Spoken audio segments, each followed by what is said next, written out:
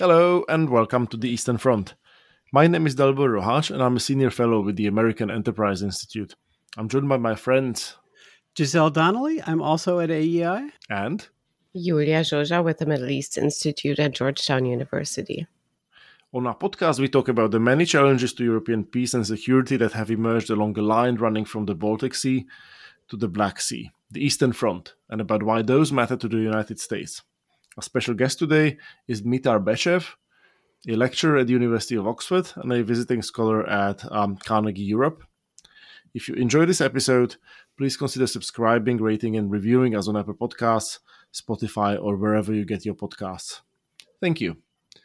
Julia, without any further ado, I'd like to turn to you to introduce our guest and to frame the conversation, which will be heavily tilted, as I understand it, towards security in the Black Sea region.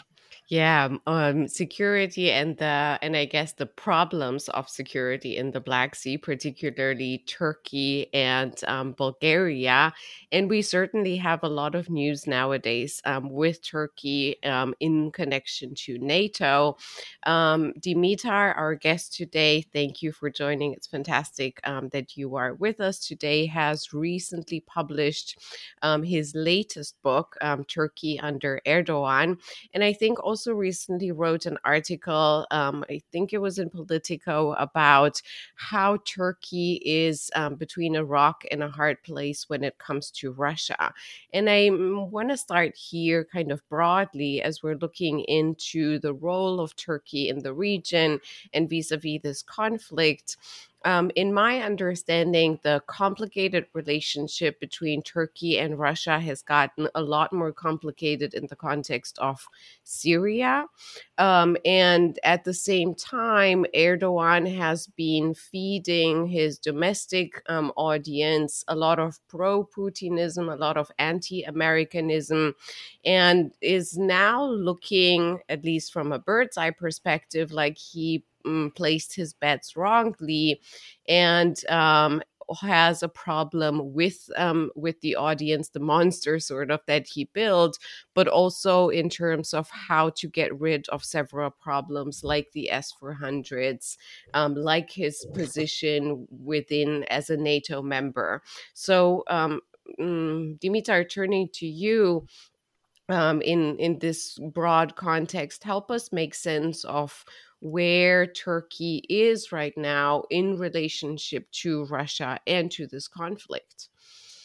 Well, as you said, Turkey has a very complicated relationship with Russia. On the one hand, it's a historical rival of Russia's, and it does feel threatened by Russia's expansion, not least after the annexation of Crimea, which turned the Black Sea into a Russian lake, as Erdogan famously put it during this spell when they were at odds in Syria in early 2016. But at the same time, Turkey sees itself as an autonomous player in between the West and Russia, but also China. And a key to its ambition to play such a leading role is to be able to talk both to the US and its main European allies and to Russia. And finally, Turkey feels vulnerable to Russia. That's something that we'll probably explore later in the conversation. So those different motivations play into Turkish policy, that you have to balance the Russians, but at the same time you cannot burn bridges. And to protect what Erdogan and his inner circle believe to be the Turkish national interest, you have to do geopolitical business with Putin. That's the short answer to your question. Maybe just slightly following up on that, on the dependence that Erdogan has built in the end and already had to a certain extent to Russia. Is it all about tourism on one side and on the other side about refugees, and how Turkey is a lot better used to how Russia is instrumentalizing refugees, like in 2015, to flood the region, to destabilize the whole continent? Is that where his dependencies lie vis-a-vis Putin? Well, there are many different levels of dependence. I wouldn't focus on refugees in particular, although this is a big piece of it, but rather point at Syria, where Russia has become a kingmaker or power broker, if you will. And that's something that Turkey internalized after 2015, that in order to get things done in Syria, including controlling a piece of the state in the north, you have to work with Russia. There is no way around Putin. Having said that, to Turkey's credit, that's the only NATO member state that actually fought against Russia. In early 2020, there was this episode in Idlib, again, this critical piece of land in the northwestern part of Syria, where Turkey lost 34 servicemen to a Russian airstrike, but eventually managed to push back. And I mean, preserving the fig leaf that it was like not fighting Russia, but fighting the Assad regime, and establish facts on the ground and draw a red line before the Russians, and Russia pulled back. Same thing in Libya, although the particulars are a bit more complicated in the sense that Russia is not formally on the ground in Libya as it is in Syria.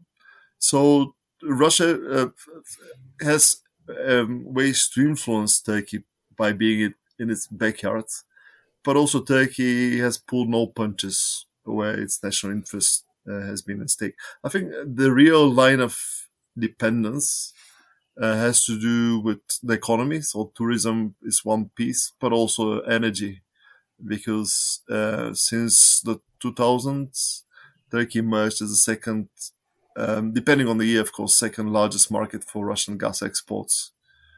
This percentage has gone down since, but still Russia supplies up to and beyond 1/3 of Turkish gas, and Turkey is a big consumer. So if Russia wants to stir trouble in Turkey, it has lots of leverage. And that's one lesson learned from the previous crisis, 2015, 2016, coming short of the Article 5 security guarantee without mounting a direct attack on Turkey, which would trigger NATO. Russia can do a lot of mischief and make Erdogan's life difficult if he wants to be the spoiler, be it through the Kurds, through Syria, through targeted energy sanctions, through the tourist sector, through actually keeping Turkish construction business off limits in Russia. That's something they tried in 2015.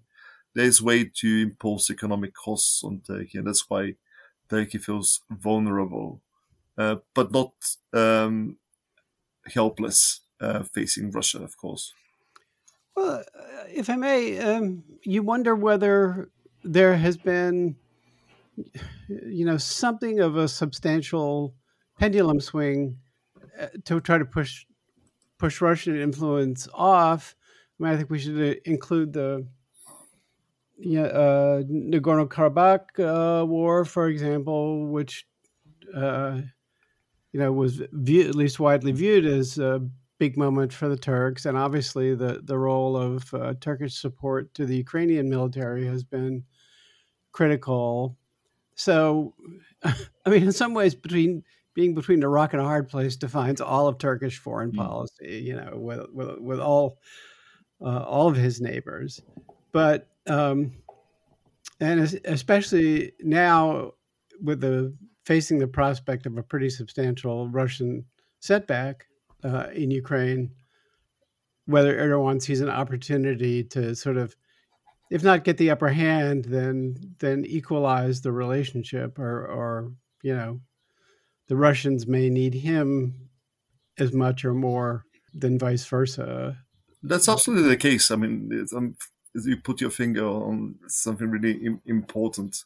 And to start with Ukraine, which is what keeps us awake at night most. Everybody starts with Ukraine. That's a relationship that many people overlooked, that for all those years, Turkey cultivated a very robust relationship with the Ukrainians.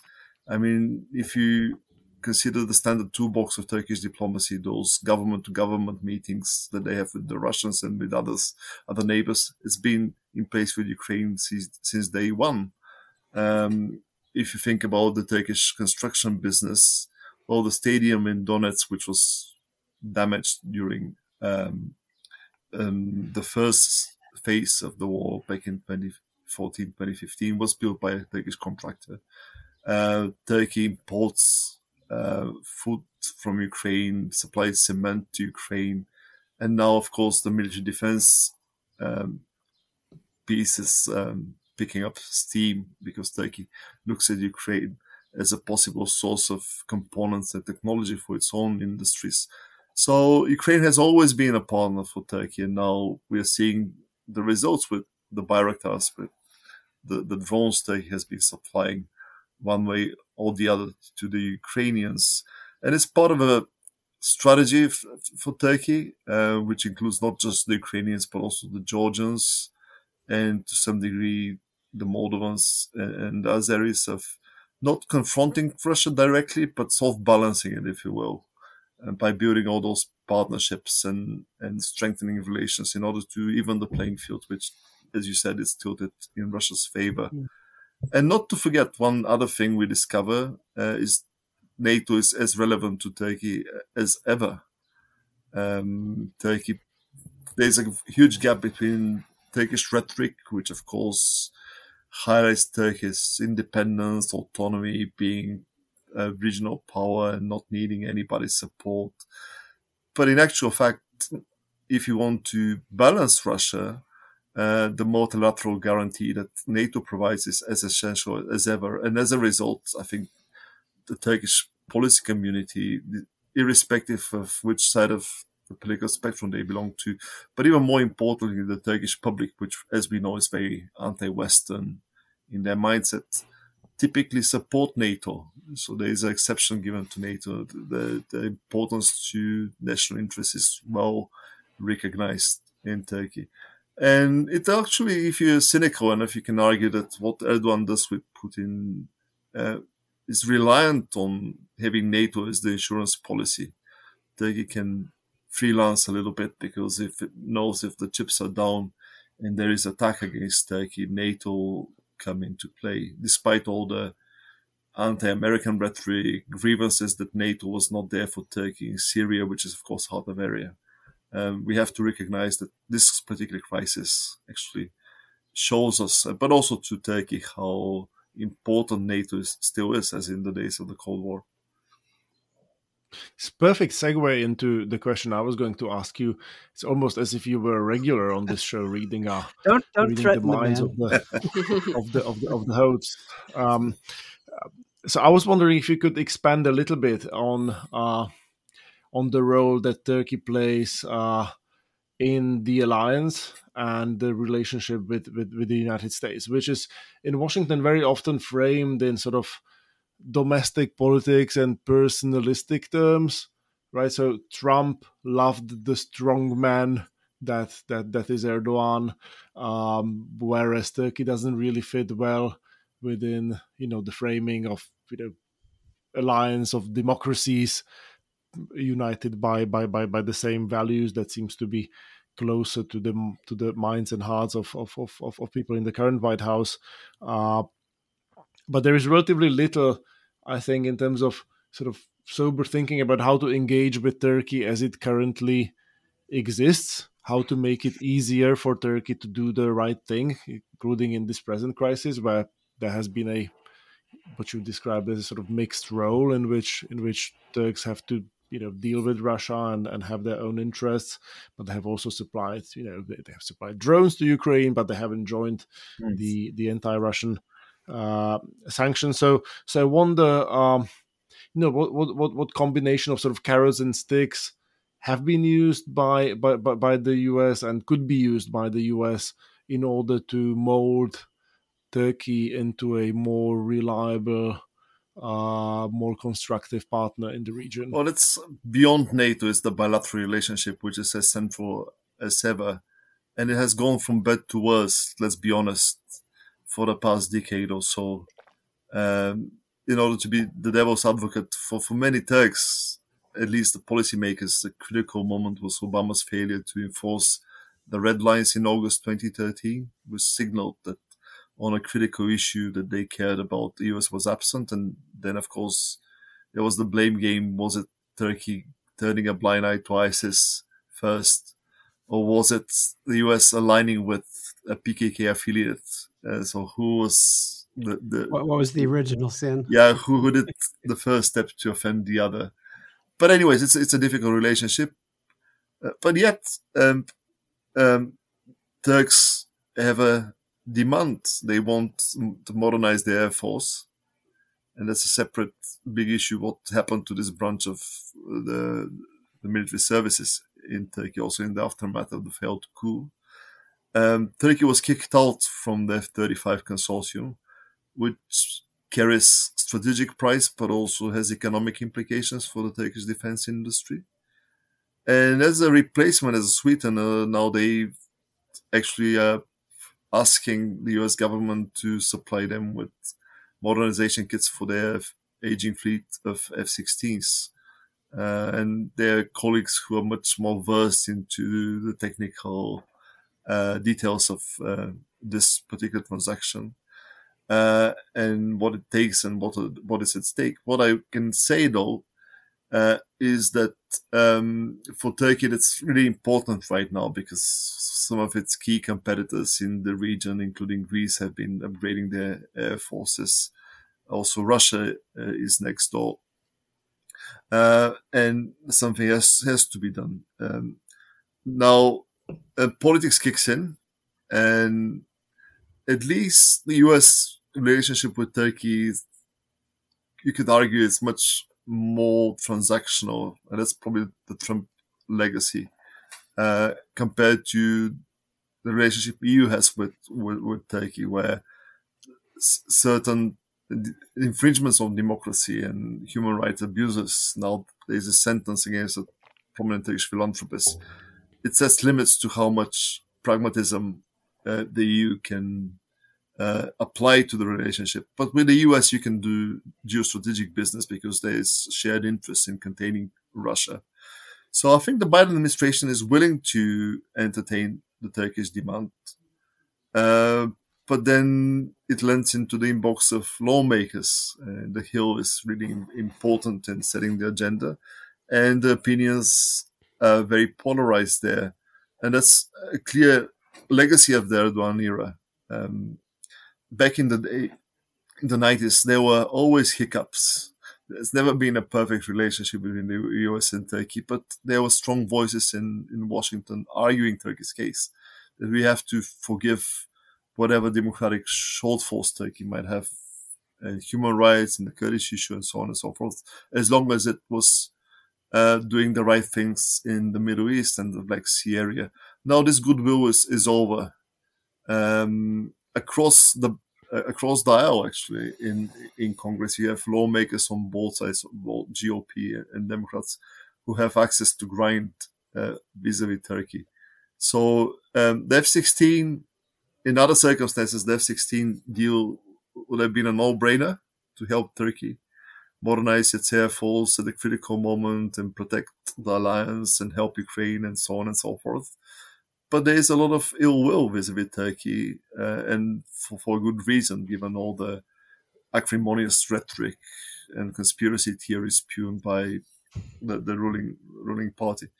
It will take a lot of cool heads on both sides to iron it out, and maybe to make another segue to your next question. I suspect you'll be asking me about Sweden and Finland, and it's not really helping the conversation to get down to earth on those matters either.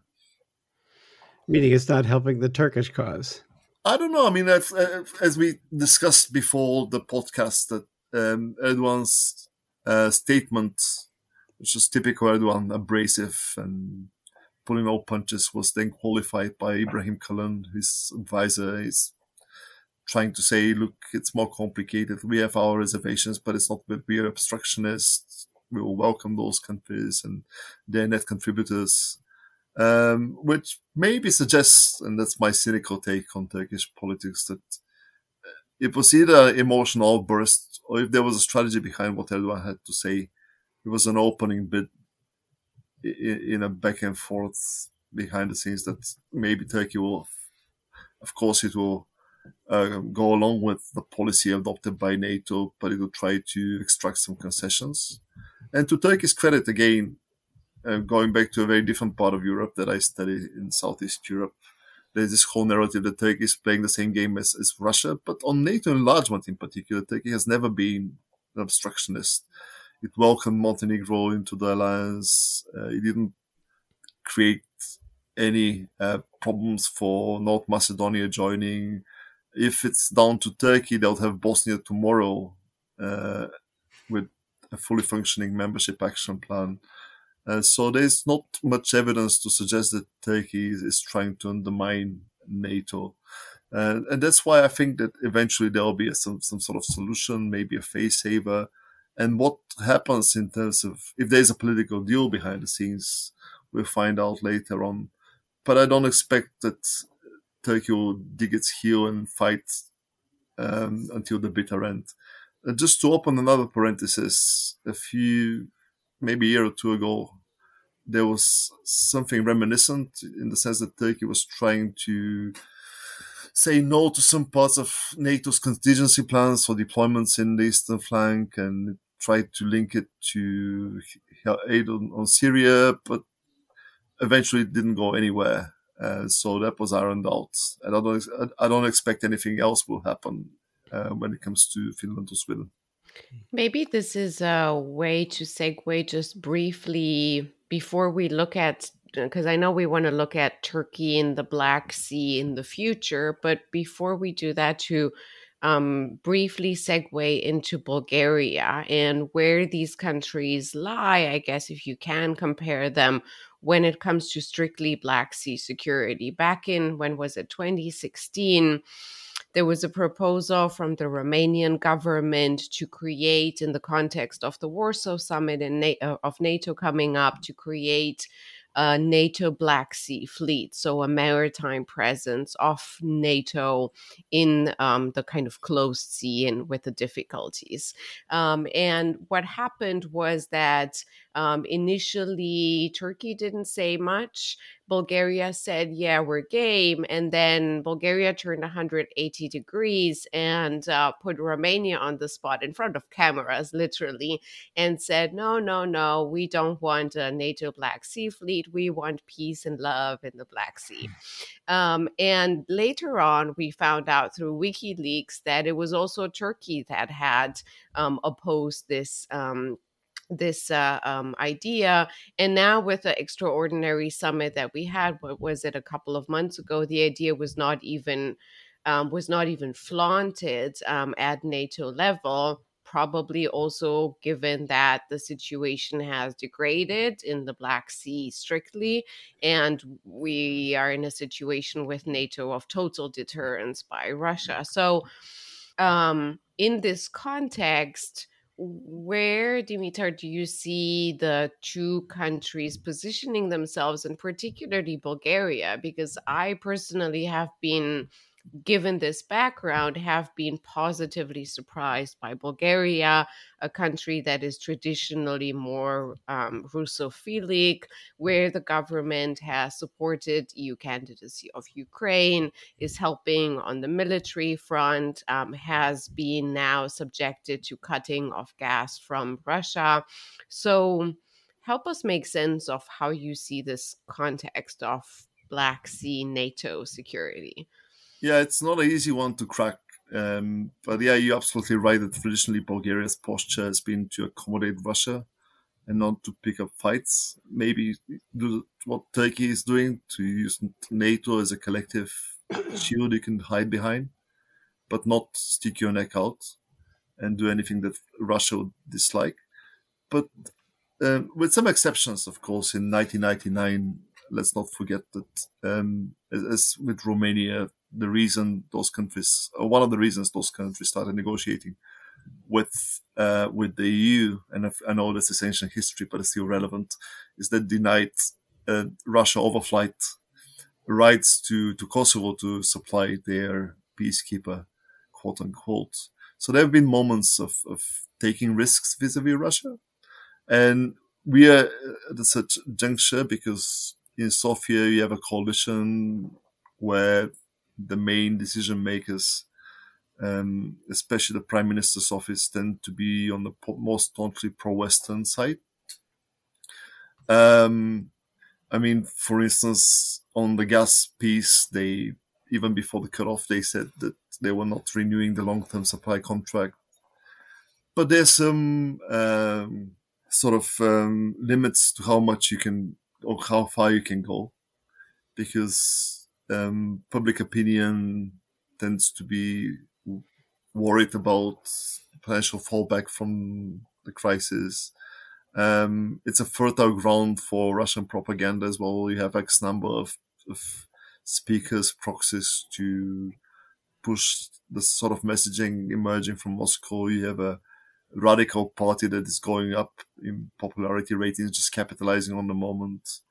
And you have parts of the establishment which are still subscribing to this policy of not taking any risks and just playing it quietly. And the president belongs to this school of thought. And since he is a military man, originally the head of the Air Force, he can argue his case from the position of somebody who is in the security business and he knows what he's talking about and how scary war is. So the fight is not resolved. And very often Bulgarian foreign policy looks lowest common denominator, or trying to have the cake and eat it. Right? You subscribe to an initiative NATO proposes, but you don't want to be very conspicuous for the fear of inviting a harsh response by Russia. But yeah, I mean, with this government having the prime minister turn up in Kiev and taking a stand on energy, that's pretty remarkable. The question is how sustainable it is over the longer term, and unfortunately I don't have an answer. And finally, still to suggest that sort of the cautious approach is still there to a degree. Think about or look at how Bulgaria framed NATO deployments. There was always this excuse for the domestic public, and it won't be a foreign mission, that there'll be Bulgarian officers in charge. It will be an allied thing, but there won't be a foreign command or foreign forces, which of course is only half. I mean, it's not viable if the push comes to shove. You have to have a real capable military. Even now, you have the Spaniards and the Dutch providing air policing because the gaps in Bulgaria's capabilities are very obvious to anybody. And yeah, I mean, it's one thing what happens in substance, another thing how you frame it, and the framing will be a arena of narrative struggles. And the last thing is that the defense minister had to step down because he went too far in this other direction, and is somebody very close to the president, who was the caretaker prime minister. So yeah, even if the current prime minister wants to do more and he has the right instincts, he'll be constrained domestically and there'll be pushback, and it's an uphill struggle. And he might as well decide that political survival means that he has to tone down the foreign policy sort of bravado a few notches and concentrate on and not die on this hill, not fight a foreign policy struggle, since people care about domestic affairs much more. Well, even though most of our discussions on the Eastern Front are pretty bleak ones, we do try to sort of, end conversations with a glimpse of sunshine, and this is primarily my role, is to see the bright distance that is just over the horizon. It does seem to me that, first of all, having cautious countries in the second rank is not a bad thing from an American or Western or NATO perspective. Access is important. Also, people have begun to realize the consequences of Russia's ambitions in the Black Sea, which are not just regional, but if you consider what's happening with the traditional supply of food and grain from Ukraine, are really global, and especially will make people in the quote unquote global South have to suffer over the course of the summer. And Russia's Black Sea fleet may end the war entirely at the bottom of the Black Sea. And it must be an effect on Turkey. Just go back to Turkey for a quick moment. I'm sure that they, are losing just money from passage rights when the shipping fails to get to international markets. So it does seem like with a little bit of sustained effort, collective effort, and dare I say, American leadership, that there is an opportunity, if we can stick to it, to sort of both rectify the immediate problem, but create a Black Sea regime that is more stable, more favorable to the liberal international order, or whatever term you want to use, so on and so forth. So at least if you're going to tell me I'm completely out of my head, let me No, down. you're not actually. I think this is a very well placed comment, because again, Kirill Petkov, within the conversation from Turkey, which is an important player, to Bulgaria, which is less so, obviously. When he was in DC the other day, and he met with Vice President Harris, amongst other people, and one of the big things that emerged from there is this contract on gas supplies through LNG. And there's a new LNG terminal coming on stream next year, hopefully in Greece. So a lot of things are happening on the energy front as a result of the conflict. And we are talking about very small or relatively small volumes. It doesn't take that much to supply Bulgaria or even Greece. And that's one of the bits of silver lining after this crisis. On the security side, more kind of traditional military security, of course, we are fixated on the naval component and all the limitations of the Montreal Convention and whatnot. But if you quantify the on-land deployments and air policing, actually NATO is much more robustly present there. You have the multinational task force in Romania. I mean, before that, it was just a virtual operation. And of course, Turkey has always been part of it, contributing. Now there'll be forward presence in Bulgaria as well. The US has bilateral agreements with both Romania and Bulgaria dating back to 2006, so thereabouts. So American Marines train there and are present. And it's very hard to make the case that actually the US withdrew from the Black Sea, because if you look beyond the beach on the Black Sea inland, then you see more and more the US and now energy will round that up as well. Of course, the big prize is Turkey. We should not fool ourselves. And if this tumultuous relationship with the US, which won't get any better, again, let's be realist, but at least find the modus vivendi and calm down and think about overlapping interests, and find a deal on F-16, and maybe Turkey does something positive on the S-400s, which is, of course, something that really put a spanner in the works, we'll be in a better position. But yeah, we are not quite there. But a better atmosphere in US-Turkish relations will set the tone. I'm afraid, though, that the pre-election period and Erdogan's survival factor won't help that much. And domestic politics and short-term calculations will present an obstacle time and again. That never happens in America. Yeah, unheard of. Yeah, it seems to me that the lesson learned, or what we're looking forward in Turkey and in the bilateral relationship, is elections. To me, and maybe Dimitar, you want to correct me if I'm wrong. To me, we're all counting down here in the United States to elections, midterm, but also presidential, especially when you look at European worries. But when we're looking at Turkey, it seems to be the same pattern and kind of a blockade, if you'd like, of anything substantial, strategic, moving in the bilateral relationship beyond that. Now, as we're wrapping up, I do want to ask you something that I'm sure you've been asked multiple times. I know I have, but I'm curious to hear you. Is there any chance, because we do come back all the time in the Black Sea to maritime dimension and the Montreux Convention, and I know that the Turks for decades now have been banging on beyond Erdogan, not just him, about how Montreux should not be changed in any way and how their policy should remain that the Black Sea is for Black Sea countries and hence not for the West to be accessed permanently.